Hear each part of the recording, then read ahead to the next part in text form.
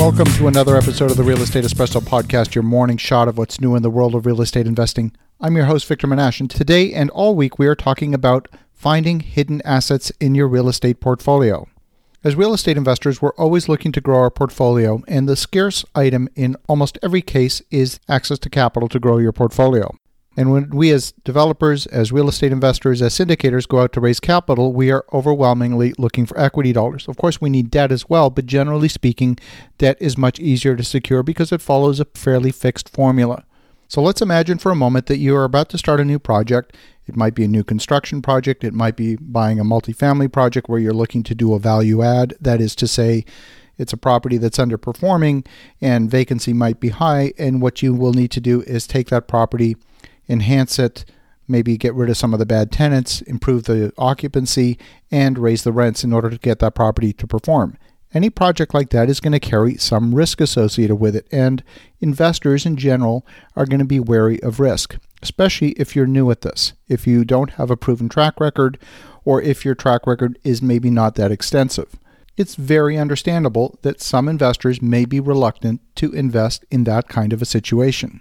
Now, there may be certain structural things that you can do to improve your overall bankability, so to speak, of your portfolio. When you structure your affairs, there's always this trade-off between asset protection, that is to say you want to firewall assets from each other in your portfolio, or pulling them together in a single entity. When they're together in a single entity, you can use the cash flow and perhaps even some of the equity of some of those other assets that are part of your portfolio that are performing well to help subsidize those weaker assets until they are fully performing. So sometimes it might be advantageous to pool together assets, that is an existing asset that's performing well, together with a new asset that needs to be brought up to standard, together in the same entity and have that covered by blanket financing.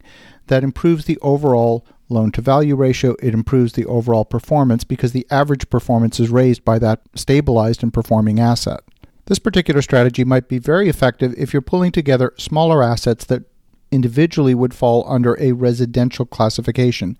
That is to say, it's 4 units or less.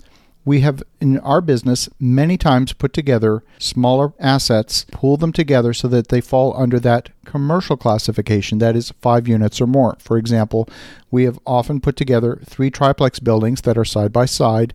Consider that effectively one 9-unit building, and the lenders are generally happy to look at it as if it was a single 9-unit building. Commercial underwriting rules fall under a different set of constraints than residential underwriting rules. As we've talked about before on this podcast, in the world of residential underwriting, the assumption is the primary path to repayment of the loan is your employment income. It's your T4 income in Canada or your W2 income in the United States. It's your employment income. But if you are a commercial real estate investor, it's important to actually play in the world of commercial real estate investing. If you have a 100-unit building, your personal income, your personal employment income isn't going to solve a problem with that building if it's not performing. It's really the performance of the asset. So your employment income doesn't factor as heavily in the equation. So the strategy I want you to look at is there some way that you can pull together assets in your portfolio, put a blanket mortgage over them in a new structure that will enable you to leverage those assets and get bank financing using the pooling of assets. This can be one of the simplest and most time-efficient methods of tapping into hidden assets in your portfolio. Now, before you rush off and implement this structure, you definitely want to have a conversation with your banker and make sure that they're going to be willing to accept that particular structure. You want to get a term sheet from them. You want to get some form of commitment letter that this structure is going to be workable for them and make sense for your business as well. If this is interesting to you, stay tuned for the rest of the episodes this week because we'll be covering several other strategies on how to find hidden assets in your portfolio and use them to leverage the growth of your business. In the meantime, have a spectacular day, go out, make some great things happen, and we'll talk to you again tomorrow.